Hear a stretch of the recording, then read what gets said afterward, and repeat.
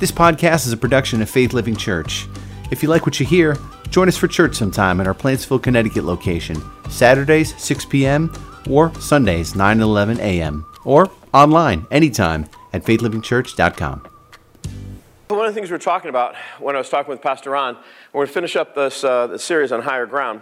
And he's been talking about having, going to a place and having higher ground, right? And thinking higher thoughts and things like that. And he and I were talking this week, and I said, you know what, Pastor Ron, what you're really talking about is less a place. What you're really talking about is the kingdom of God. And he's like, well, yeah, brother, that's what I'm talking about, right? So I'm like, yeah. So we're talking about that a little bit. And so one of the things I want to talk about, and this is something I've been looking at for a little while, and so it fits in with what we're doing, is and this is really important, is that higher ground, oftentimes we tend to think, and we see the visual, and it's good to think of the visual, we think that higher ground represents a place.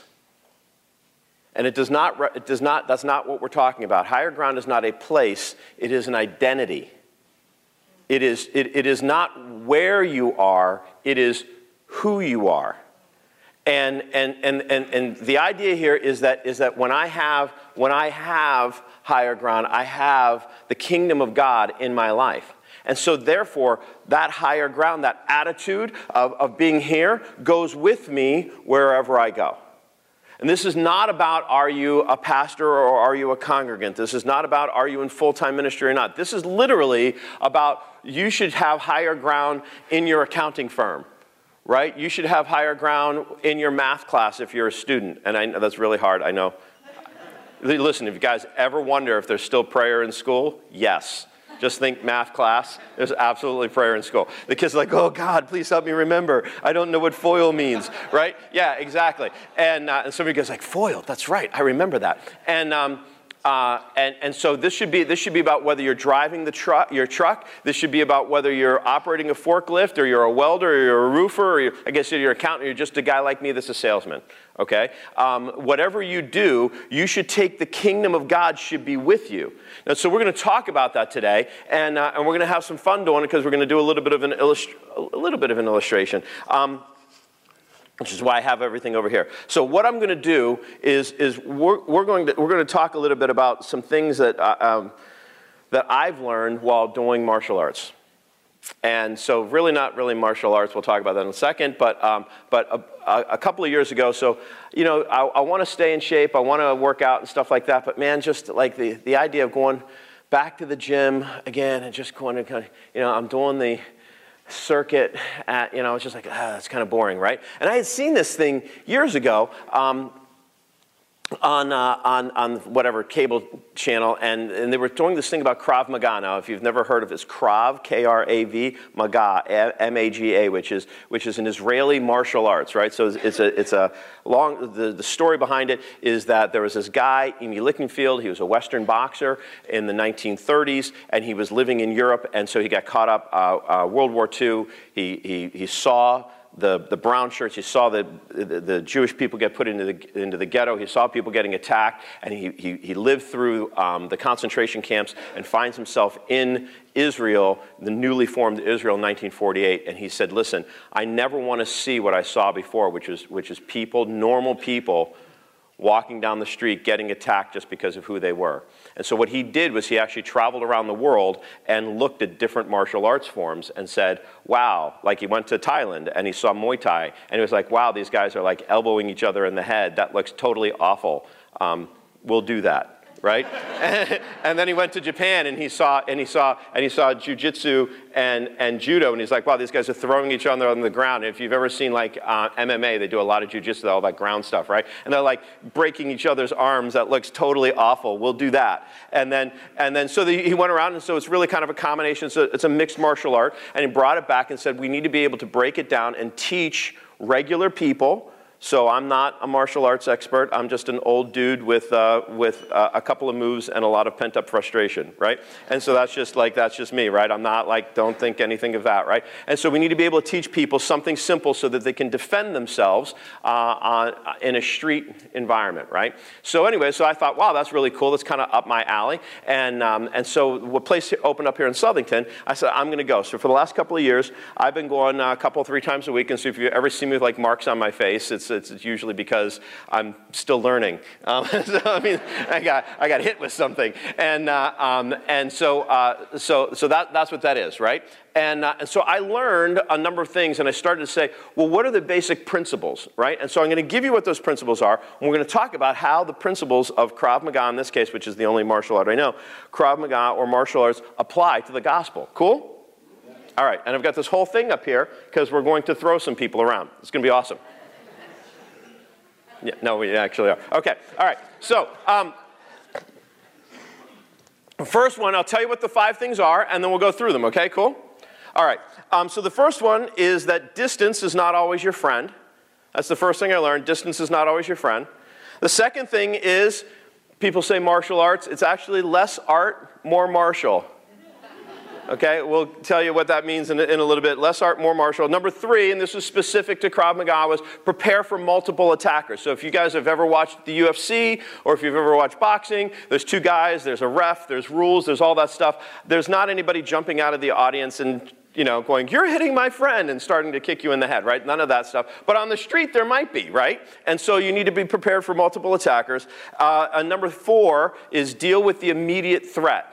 And we'll talk about what that means, the real and immediate threat and not anything else. And number 5 was there's no such thing as defense, which of course fits me and my personality very well, right? So there's no such thing as defense. Defense, if you're on defense, you're losing.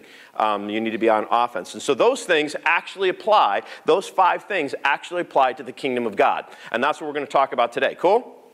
All right, great. So the first thing is we need to understand and set the stage. When we're talking about the higher ground and having an identity, the one thing we want to make sure we understand is how do we become higher ground? How do we have that as our identity? And then I want to talk about what God views what we're supposed to be doing with kingdom living. So those things there. So how do we have that? And what does kingdom living look like? So let's look at this. Romans chapter 12, verse 1. And this is Paul writing, and he says this. He says, I beseech you, I beg you, therefore, brethren, by the mercies of God, that you present your bodies as a living sacrifice, holy and acceptable to God, which is your reasonable service. And do not be conformed to this world, but be transformed by the renewing of your mind, that you may be able to prove what is that good and acceptable and perfect will of God. Now, we're going to talk about both of these, but I want to focus right now on verse 1. I beseech you, therefore, brethren, by the mercies of God, that you present your bodies a living sacrifice, holy and acceptable to God. If you want to know the key to accessing higher ground living, everything that Pastor Ron's been talking about for the last several weeks, if you want to know the one key that we need to understand to be able to access higher ground living, it's this verse right here. It says that we need to present ourselves as a living sacrifice. Now, the key principle to the idea of a living sacrifice is to understand what a regular sacrifice would be. If there was a regular sacrifice, there'd be the priest and there'd be the altar, and I would be the guy, and I'd come with my family, and like it's Passover or something like that, and would bring a lamb, and would bring the lamb up here, and it'd be my lamb, and would bring the lamb up here, and I'd put my hand on the lamb's head while they killed it, and then my hand would come off of it, and they would take the lamb, and they would drain the blood, and they would take pieces of it and burn it up there, and other pieces of it would go to feed the priests. And that was my sacrifice. But the key principle here is that as soon as I had my hand on the lamb, and that was me representing that I'm transferring the sin of my family onto the sacrificial lamb, when they killed the lamb and the lamb fell away from my hand, I no longer could touch that lamb. I had sacrificed it, and it was not mine. Here's my question for us. Have we put ourselves on the altar of God? Our lives, our dreams, our goals, our aspirations, our things that we think are our strengths, and have we put them on the altar? Have we brought them to God and said, whatever you want to do with my life, God, I'm cool with, because I'm taking my hands off of my life, and I'm offering my life as a sacrifice to you. You see, the problem is we shouldn't, by the way, we shouldn't, and we can't offer ourselves as a dead sacrifice. God doesn't want that. God wants us as a living sacrifice. And there's a reason why, because God wants us to take the higher ground and go into a dark world. And how is that going to happen? He wants you and I to be a living sacrifice. That means my bachelor's degree needs to be a living sacrifice. That means my dreams and visions for the number of kids I'm going to have. That means whether I ever get married in the first place. That means whether I have a vacation home or even a vacation. That means that whatever I do, where I live, what I do with my life, what I think that I'm good at needs to go on the altar. And my hands need to come off of it because I'm saying implicitly there, I trust you. No matter what you tell me I'm going to do with my life, it's okay. A really good book to read, by the way, would be the book Intercessor by Rees Howells. It's an autobiography of his life. And he did that in the early 1900s. I won't spoil the book for you, but you should read that. Because the core principle that Rees Howells had in the early 1900s was that he said, the Holy Spirit said to me, Rees, are you a dead man? Were you truly dead in your sins? And if you're truly dead in your sins and you've truly been risen from the dead, then who are you? Are you still the old Rees Howells? Because if you're the old Rees Howells, you have control over your life. But if you're the new Rees Howells, the one that I've created, then dead men have no rights.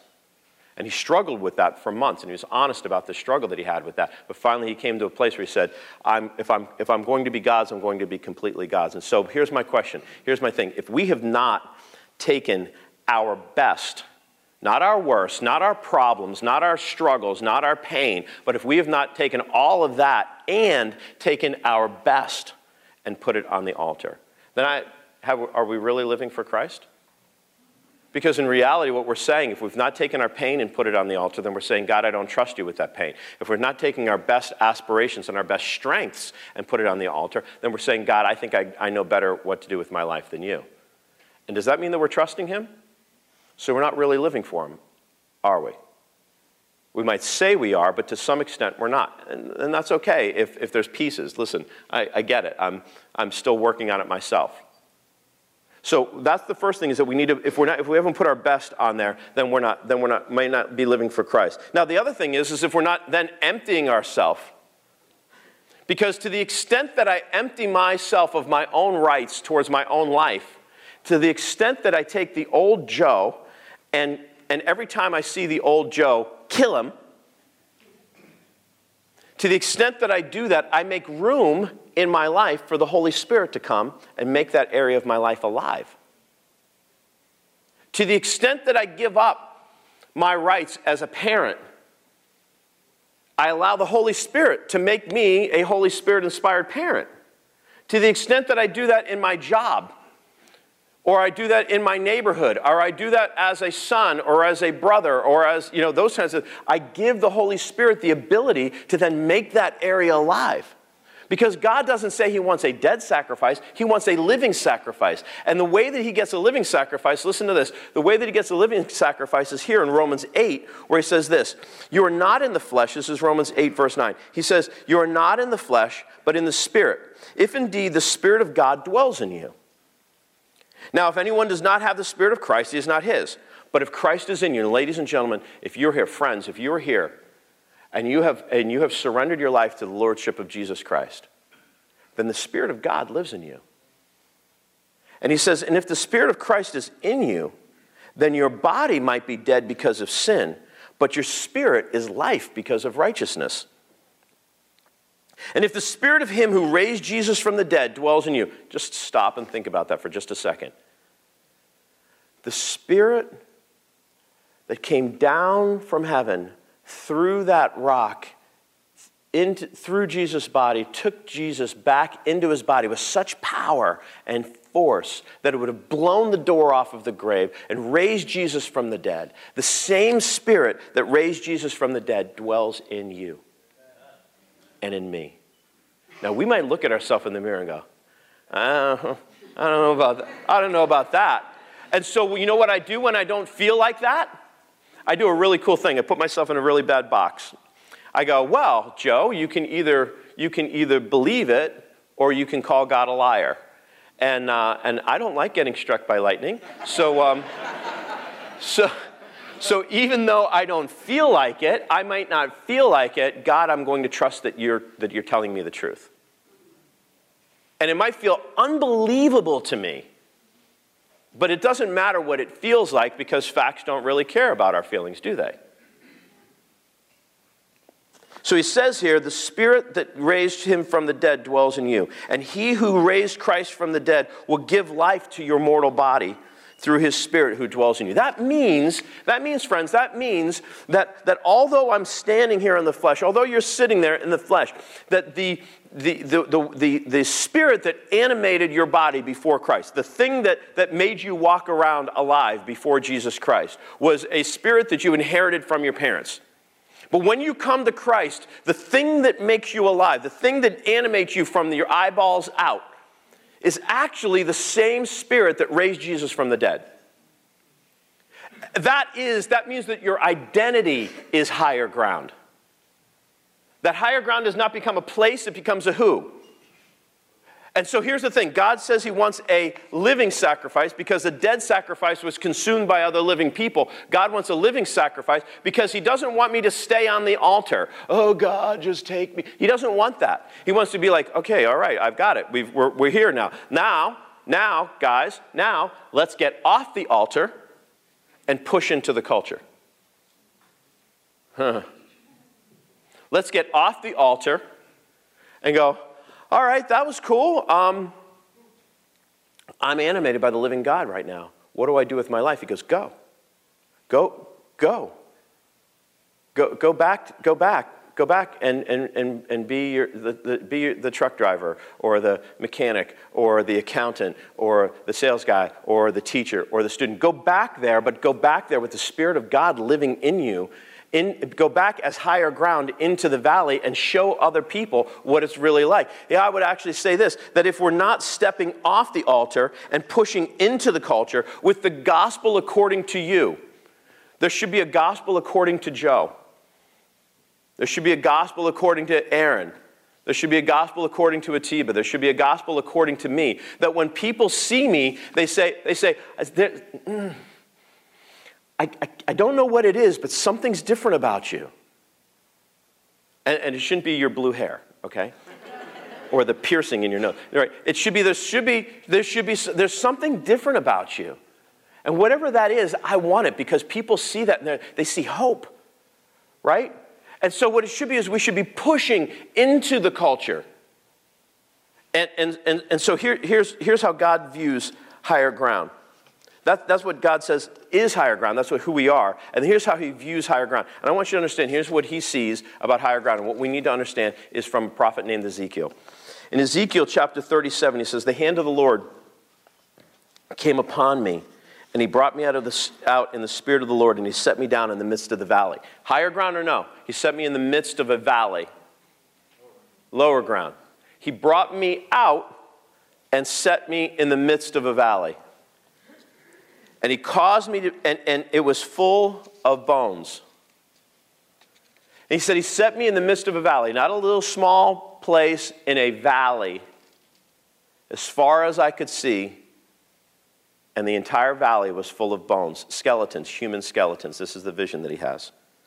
And he caused me to pass by them all around. And behold, there were very many in the open valley, and indeed, they were very dry.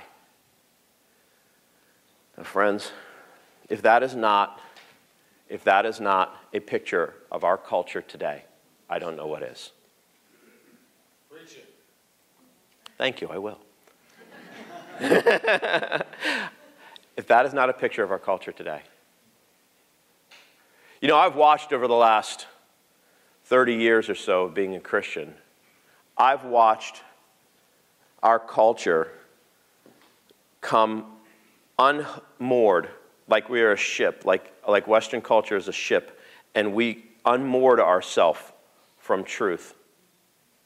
And we have drifted, and we have drifted, and we have drifted. And guys, I'm telling you, I'm in youth ministry today, and I'm working with kids who are over the horizon. They don't even know the truth exists. We have gone from modernism in my lifetime, we have gone from modernism to postmodernism to today. We are entering, and I would venture to say that we are actually in a post-truth culture.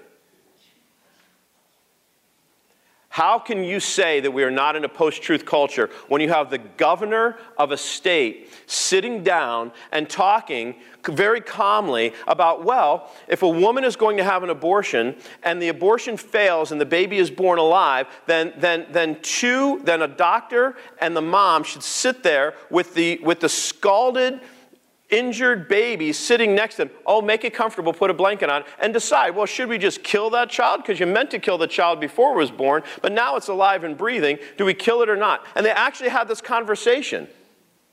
And he's actually sitting in a TV interview talking about it. And our state is considering going, hey, that's a really good idea. Why don't we right now pass legislation to allow that kind of stuff in our state? And if that's not a post-truth culture where we could take a living child and say, let's decide if we want it or not. And maybe we'll just kill the kid. If that's not a post-truth culture, I don't know what is. And we are a valley of dry bones. And I don't care if we're the most prosperous nation on the earth. We're a valley of dry bones. But you know what? That valley of dry bones is people that don't have any hope. And they're flailing. Can you imagine being over the horizon and not even knowing the truth or hope exists? That's where most people are. I'm not angry. I'm angry about it, but I'm not angry at anyone. I'm not angry at that governor. I look at the governor, I'm like, man, how did you get to be this person and become so unhooked from truth in your life? What does he look at when he looks in the mirror at night? How does he have any hope? How far from God is he? Now, that's sad, isn't it? So here's the thing. Listen to what he says to Ezekiel. He says, Son of man, can these bones live? And of course, Ezekiel's standing there in a valley of dry bones, and he answers very, very spiritually, and he goes, Oh, Lord God, you know, which is like,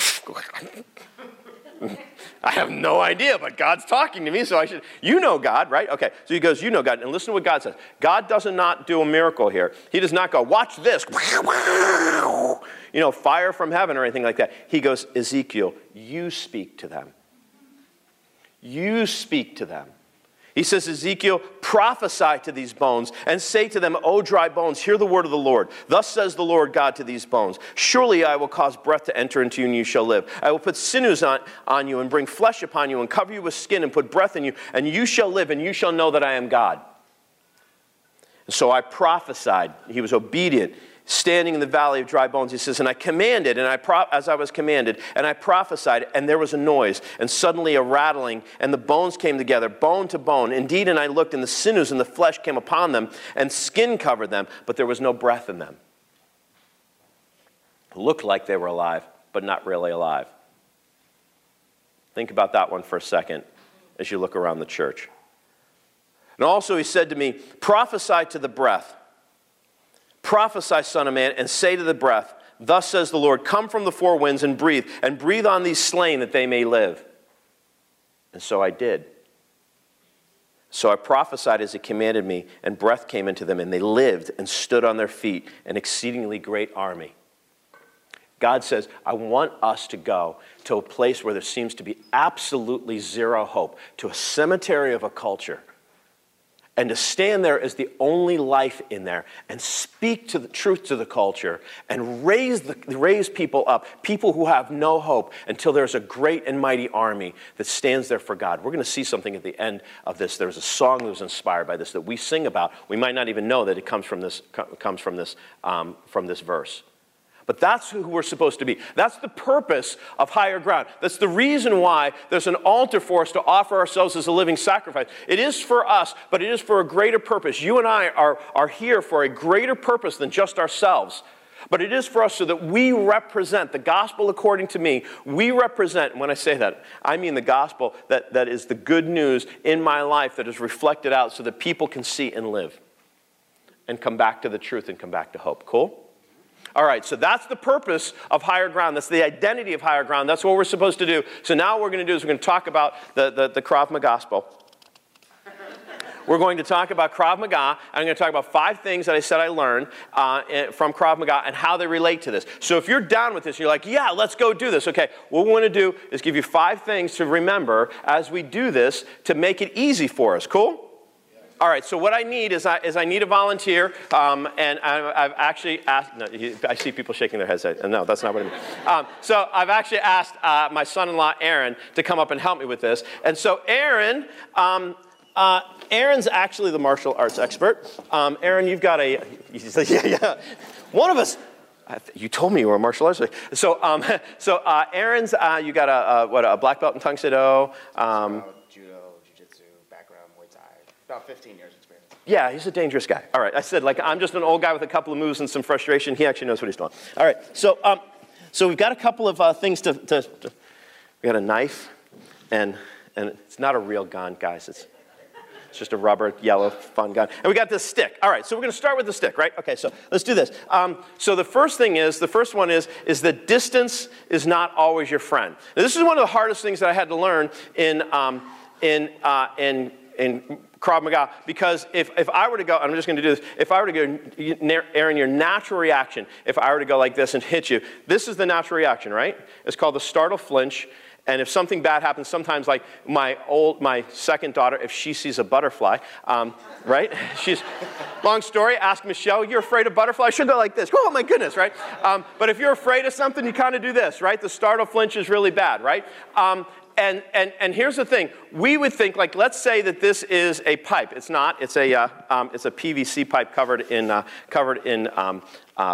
foam. Because if you use a real pipe, you tend to go through training partners really quick. And it's true. And so let's say this is a real pipe, right? If Aaron doesn't know anything, what is his natural reaction is this startle flinch thing? What is happening here? Yeah, well, he's taking a blow on his radius bone and going crack, right? And he's breaking his arm. Bad things are happening. What is the most dangerous part of this? Me, actually, no. That is true. We'll deal with that in a second. I'm holding it, and that might be the bad part, right? But the most dangerous part of this is actually the end, right?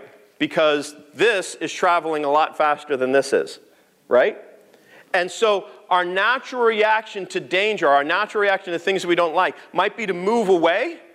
But in moving away, unless you can get away, unless instead of kung fu, you know run fu, right? Unless you can actually get away and get space, standing in the middle ground close to it, you're going to get clocked on the head and bad things are going to happen, right?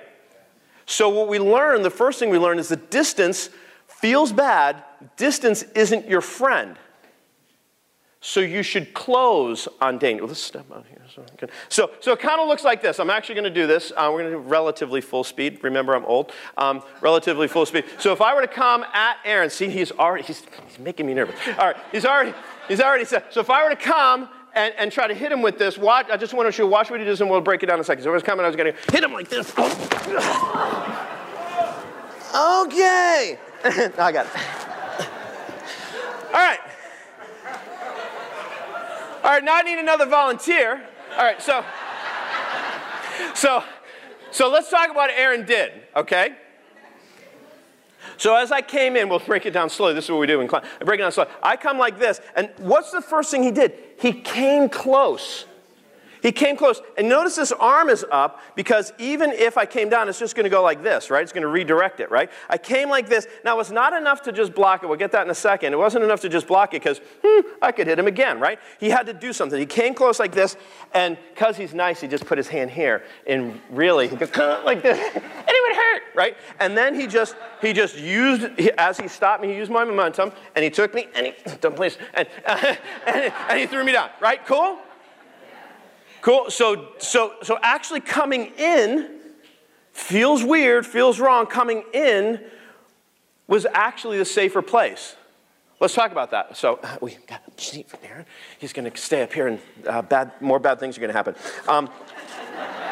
First, Aaron's like, yeah. So first thing is, distance is not always your friend. So listen to this. Matthew chapter 5. He says, you are the light of the world. A city that is set on a hill cannot be hidden, nor do they light a lamp and put it under a basket, but they put it on a lampstand, and it gives light to all who are in the house. So let your light shine before men, that they may see your good works and glorify your Father in heaven. You know, the principle here is distance from the culture. We see bad things in the culture. We see repulsive things in the culture. And our first response is to kind of do this. Our first response should not be to do that. Our first response should be close distance with this world. Because we are the light of the world. We're supposed to go find dark places and go after it. Because darkness cannot overcome the light. Light overcomes the darkness. Right? Greater is he that is in you than he that is in this world. So we close distance on this world. We close distance because there is a valley of dry bones. There are people without hope. There are people without even truth that need to see the light of Jesus. They need to see the light of Jesus in us. Cool? So number one is close distance, right? Distance is not always your friend. Number two, less art, more martial. All right, what I mean by that is people will say, oh, you do Krav Maga? At first they're like, Krav Maga, Krav Maga? Are you like a Trump supporter? What does that mean? I'm like, no, Krav Maga, it's actually M-A-G-A, it's the same thing, but Krav Maga is actually two words, two Hebrew words, and it means contact, combat. That's what it means, contact, combat. The joke in the martial arts world is that it means kick the groin. And we'll see that in a second. But the thing is people go, oh, so you take martial arts? And I usually go, people that do Krav Maga go, it's not really martial arts because it's not so artful. It's more martial. It's really more like doing the thing that is effective and that will get you home. Right? So because we kind of came over. So let's say that, yeah, we'll go over there. Last night he almost went that way. So let's say that I see, and he's a problem, and I've already backed up, right? And I backed him up. By the way, the best thing about Krav Maga is guess what the fighting stance looks like? Hey man, I don't want any problems. It's really good for the videos, right? Oh, he had his hands up. I don't know. He couldn't have been the aggressor. So let's say he's like this. And I'm like, this is a problem. I need to take care of it. It's in Krav Maga, it's going to look something like this. So, was that very artful? Would it have been effective? Yeah, pretty much. So what I did was I just launched a groin strike and then followed it up by putting my hands on his back and trying to connect my knee to my hands and having his body get in the way.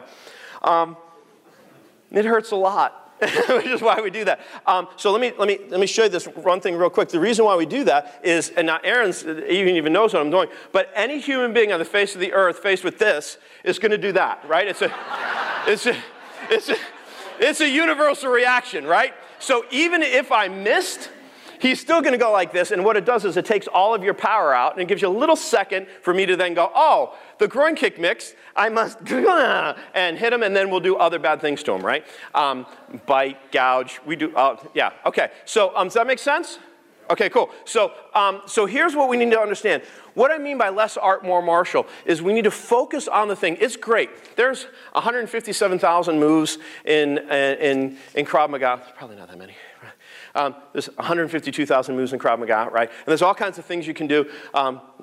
Aaron's been doing martial arts for 15 years and different styles, and it's really great to go to a place and learn all these different things and cool things. But the reality is that under pressure, you will lose the ability to do all kinds of fine motor skill stuff. I'll give you an example. How many times have you taken your key and put it into your front door and opened the door? 1,000? 100,000 times? Okay, let me give you another example, especially for the guys. You're driving home, you've had a couple of cups of coffee, and you're like, I can make it. You pull into the driveway, and you just have to go to the bathroom. You know, the kind of ones that makes you do this? Right? Got to get inside. Let's get inside. You guys know that, right? And now you take the key. You all know what I'm talking about, right? You take the key and you go like this. Oh my goodness. right? And we lose our fine muscle control, right? And so all these kind of crazy things, right? We'll forget all of that. But if I can teach you to kick somebody in the groin, I can remember that, right? And so keep it simple. So what happens a lot of times here is, listen to this. He says in 1 Corinthians chapter 2, he says, this is Paul, a very learned man.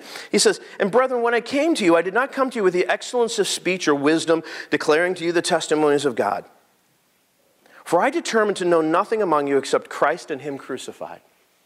Hey, see, listen, if you know me, you know I would love to talk politics or science or eschatology or Calvinism versus Arminianism or Greek translations.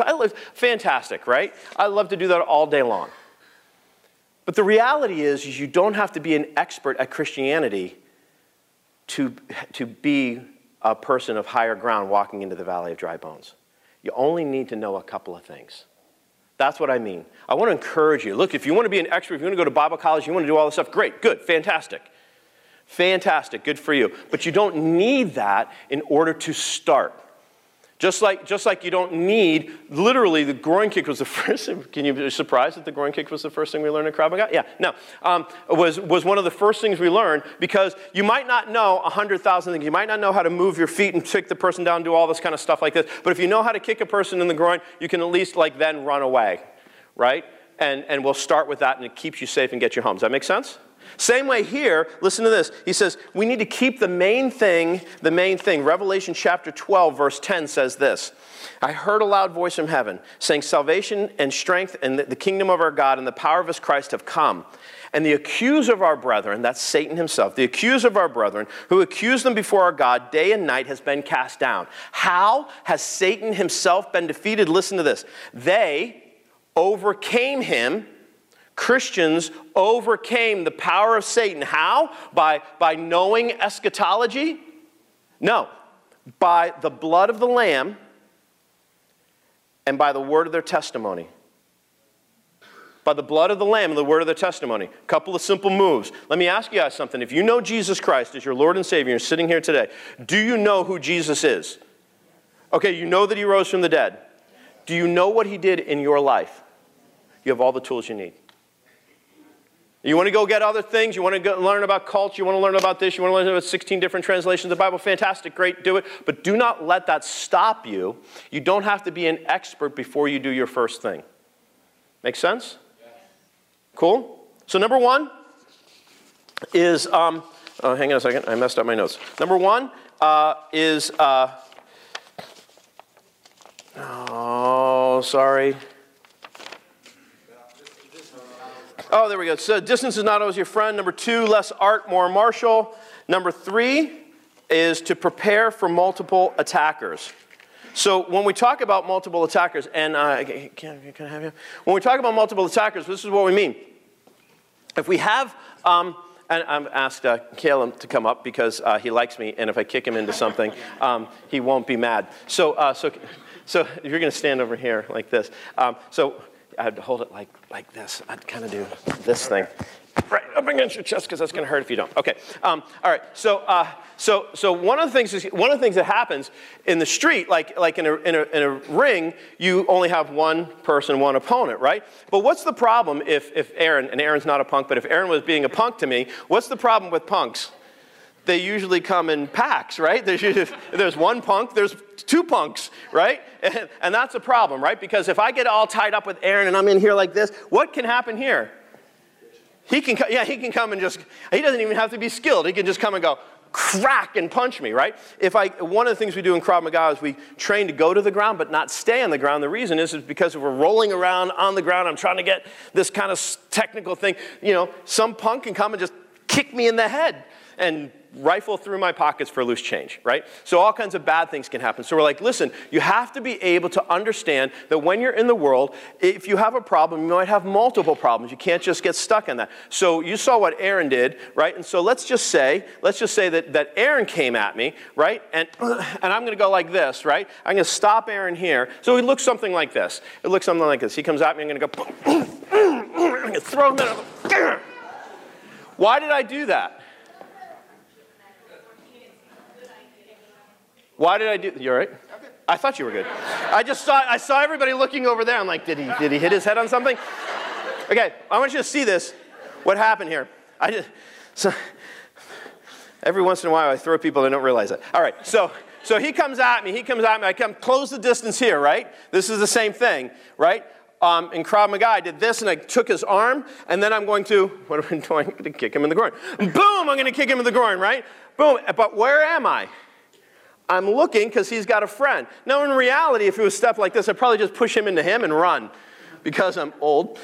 But I'm here, I threw him out of the way, and I'm going to go, bah! That'll usually do the trick.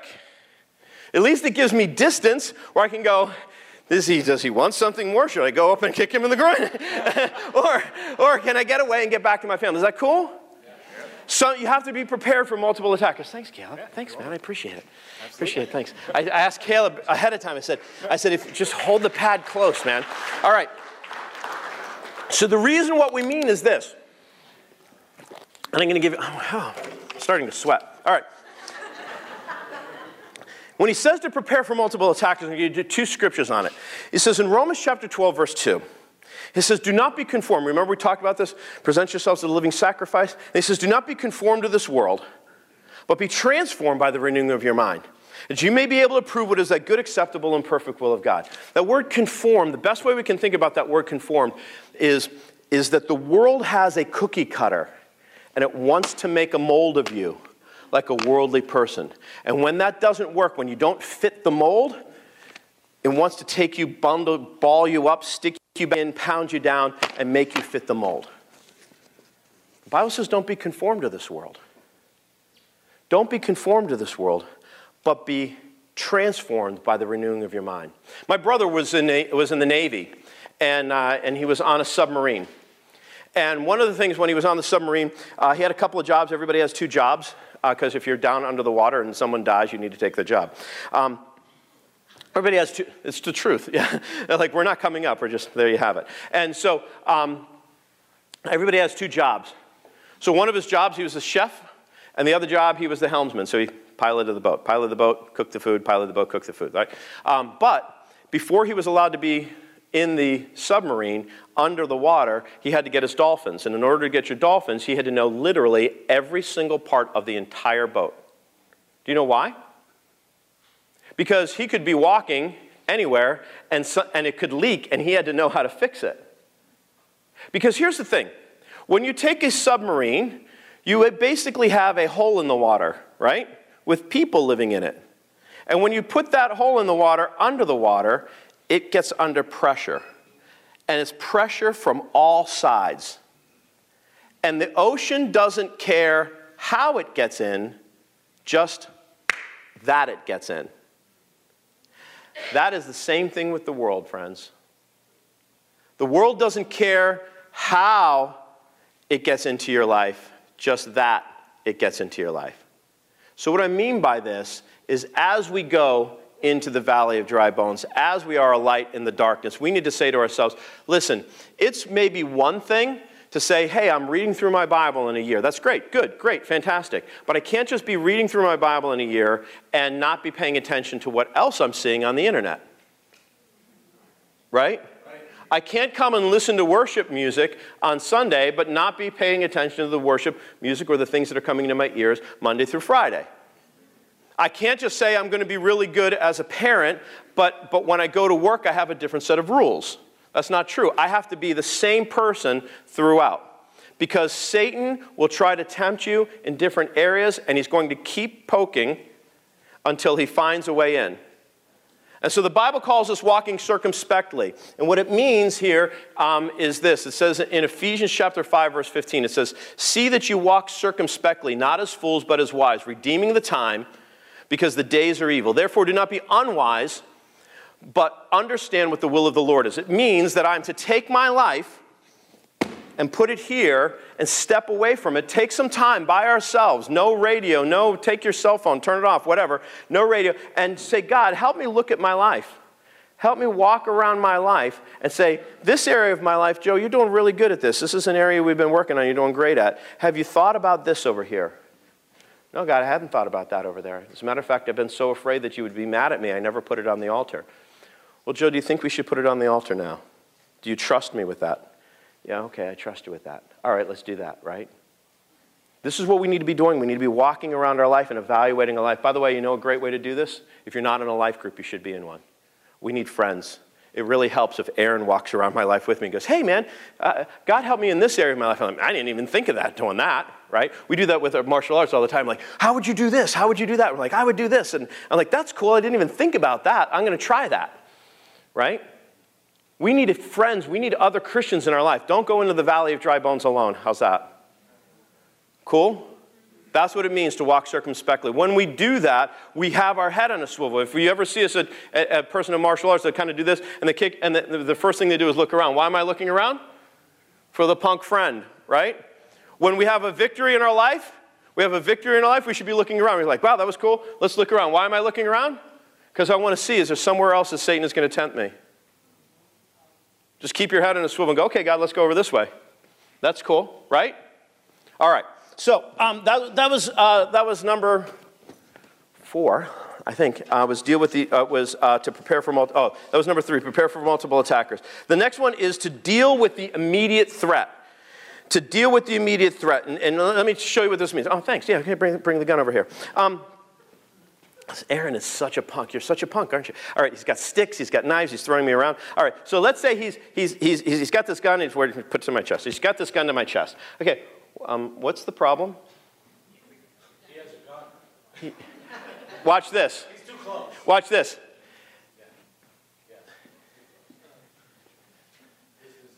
Let's say we're at the range. Is the gun the problem? No. Is Aaron the problem? No. The problem is that Aaron has the gun at me. Aaron had this little shooty part here.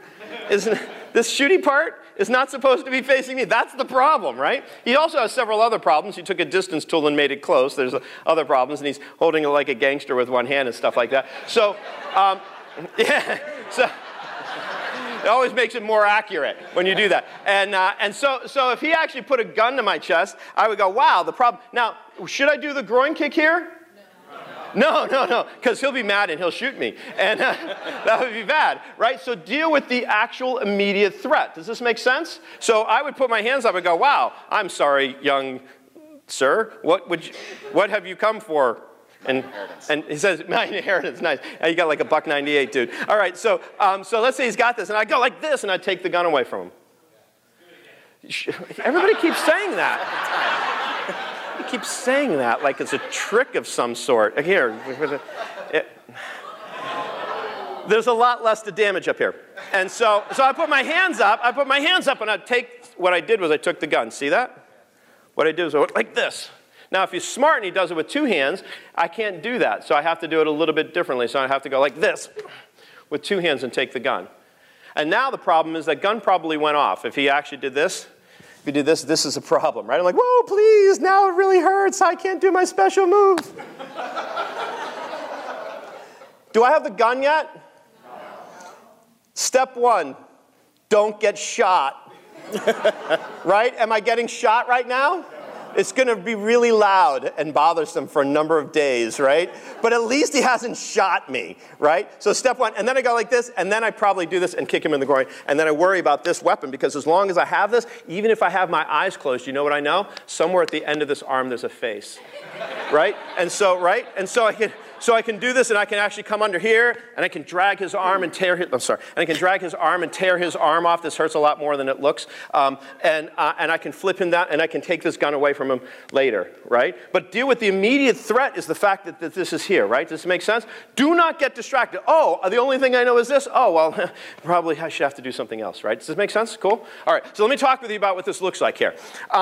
In John chapter 1, 1 John chapter 2, sorry, John chapter 1, a little dyslexic. 1 John chapter 2, he says this, do not love the world or the things of this world. If anyone loves the world, the love of the Father is not in him. For all that is in this world, the lust of the flesh, the lust of the eyes, the pride of life, what I can have, what other people might say about me, good or bad, my fear, my pride, my station in life, all the things of this world, the world is passing away. Why are we worried about temporary things when we should be concerned about the important eternal things? Why am I more worried about the status of my 401k than I am about the status of my neighbors down the street? Right? Don't get distracted. Don't get distracted. Keep the main thing the main thing. If there's a real threat in front of you, deal with the real threat. Right? Deal with the real threat. If there's a person standing there with a gun, the pointy part at me is the real threat. I can deal with the rest later. I have to get the pointy part of me off. The shooty part of me has to go off the fleshy part of me. That's the technical term. Get that off. Now we deal with the rest of it. Make sense? Okay. So don't get distracted by the things of this world. It's so easy to get ourselves on the altar in a moment of time and make a decision, get ourselves off the altar, and then we get distracted by all this other stuff. Who's got the nicest lawn? And what kind of sticker do I get to put on the back of my car for where my kids went to school? And yada, yada, yada, and all this kind of stuff like this. Let's keep the main thing the main thing. And if you see a threat coming from Satan, deal with that right there. If you're starting to feel temptation, if there's a problem in your marriage, if there's a problem with your kids, deal with it right then and there. Take that thing down, deal with that threat. In the love of Jesus Christ, deal with what's happening in your life right there and move on. Don't put things off to the side by getting distracted because there's a real threat. All right, so we talked about preparing for multiple attackers. We talked about dealing with a real threat. The last thing, and this is my favorite thing, it's the reason why I like Krav Maga, is that there is no such thing as defense. So in defense, it would look something like this, and this will be the last thing we do with Aaron, so come on over here, Aaron. So if Aaron's a real punk and he doesn't have a gun, he doesn't have a weapon, what are the two things, guys, what are the two most common things that a guy will do to another guy if he's going to attack him? He's going to bum rush him like this, or he's going to do what? He's going to do the giant haymaker, right? Swing for the fences, do the giant haymaker. To anybody who's trained, you're like, wow, that's really slow and bad, right? And so if I'm doing this standard defense, if I don't know anything and he swings, I'm going to go like this, right? And then he's going to go, oh, I didn't hit him. He's going to keep hitting me, and it's going to be called what we call bunches of punches. He's just going to go whoosh, whoosh, whoosh, and I'm going to kind of curl up, and eventually one of them is going to land, and he's going to knock me out and rifle through my pocket for loose change. And so instead, if I do defense, my hands would up and it would look like this, right? How many times is he going to do that before he goes, hey, I should do something else, like pull out my knife and stab him or kick him or do something else? How many times do I have to do defense? Yeah, maybe two, maybe one, maybe two, usually 2 times, right? 2 times, someone with a knife, they'll try this, you block it, they're going to try it one more time, and they're going to come out, right? So in Krav Maga, we say, hey, there's no such thing as defense. It kind of looks like this. If he was doing this, it cut like this. I'll show you what that looked like. I went like this. Instead of defending, I actually attacked at the same time. So when he comes, I'm going to go bang, and then what do I think I'm going to do? I'm going to kick him in the groin. You guys are great. I'm going to boom, and I'm going to kick him in the groin, and then I'm going to take his head, and I'm going to smash it here, and I'm going to throw him away, and I'm going to run away, something like that, right? So it looks something like, I won't actually do all that, but it's going to look something like this. I'm going to go bang, and I'm going to go bang. We actually headbutt. And I'm going to go and something like that, and then I'm going to run away, right? It's cool? Yes. So what I'm doing is there's actually no such thing as defense because the best defense is a good offense, right? So, Aaron, thank you very much, man. Thank you very much. Aaron's awesome and bruised because we've been working on things for a couple of days. And it's mostly me, but we kind of have a couple of little things. All right, so listen to this. And then we're going to end. We're going to watch a song. We're going to end. It could be a couple minutes late. Matthew chapter 16, verse 13. Jesus came to the region of Caesarea Philippi, and he asked his disciples, he says, who do men say that I am? And so they said to him, well, some say John the Baptist, some say Elijah, others say Jeremiah or one of the prophets. And he said to them, but who do you say that I am?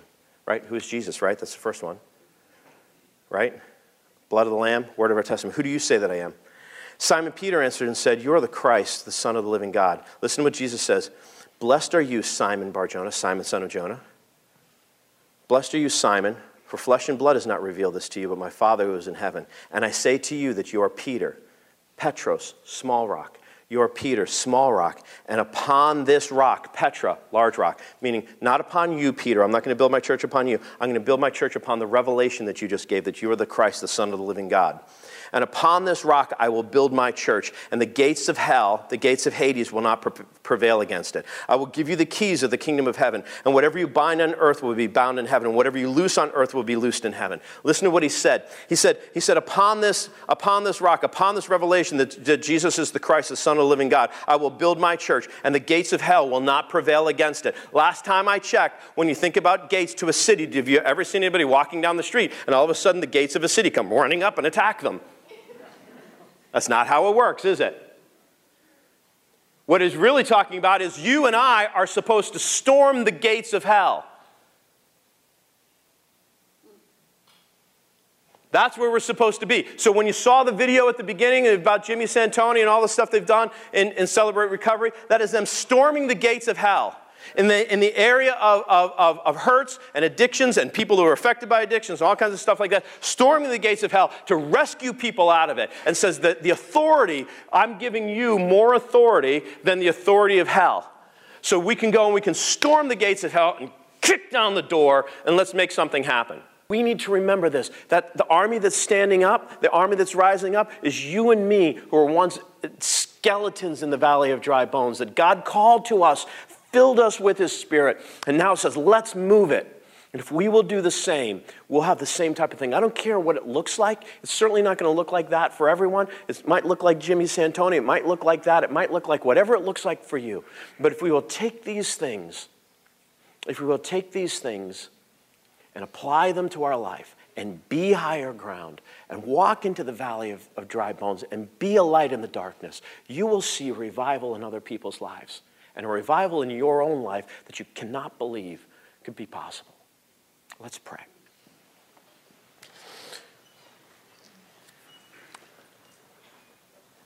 So, Lord, I'm asking right now in the name of Jesus that you would light a fire inside of us, that you would take us onto the altar, off of the altar, empowered by your Holy Spirit in every area of our life, that we would remember, Lord God, that distance is not our friend, to engage with the culture, to push in with hope and truth and love. And with the name of Jesus Christ on our lips and the word of what he has done in our lives, in our hearts, that with just those two things, the blood of the Lamb and the word of the testimony, we keep it simple and move where you've placed us and shine your light. In Jesus' name, amen.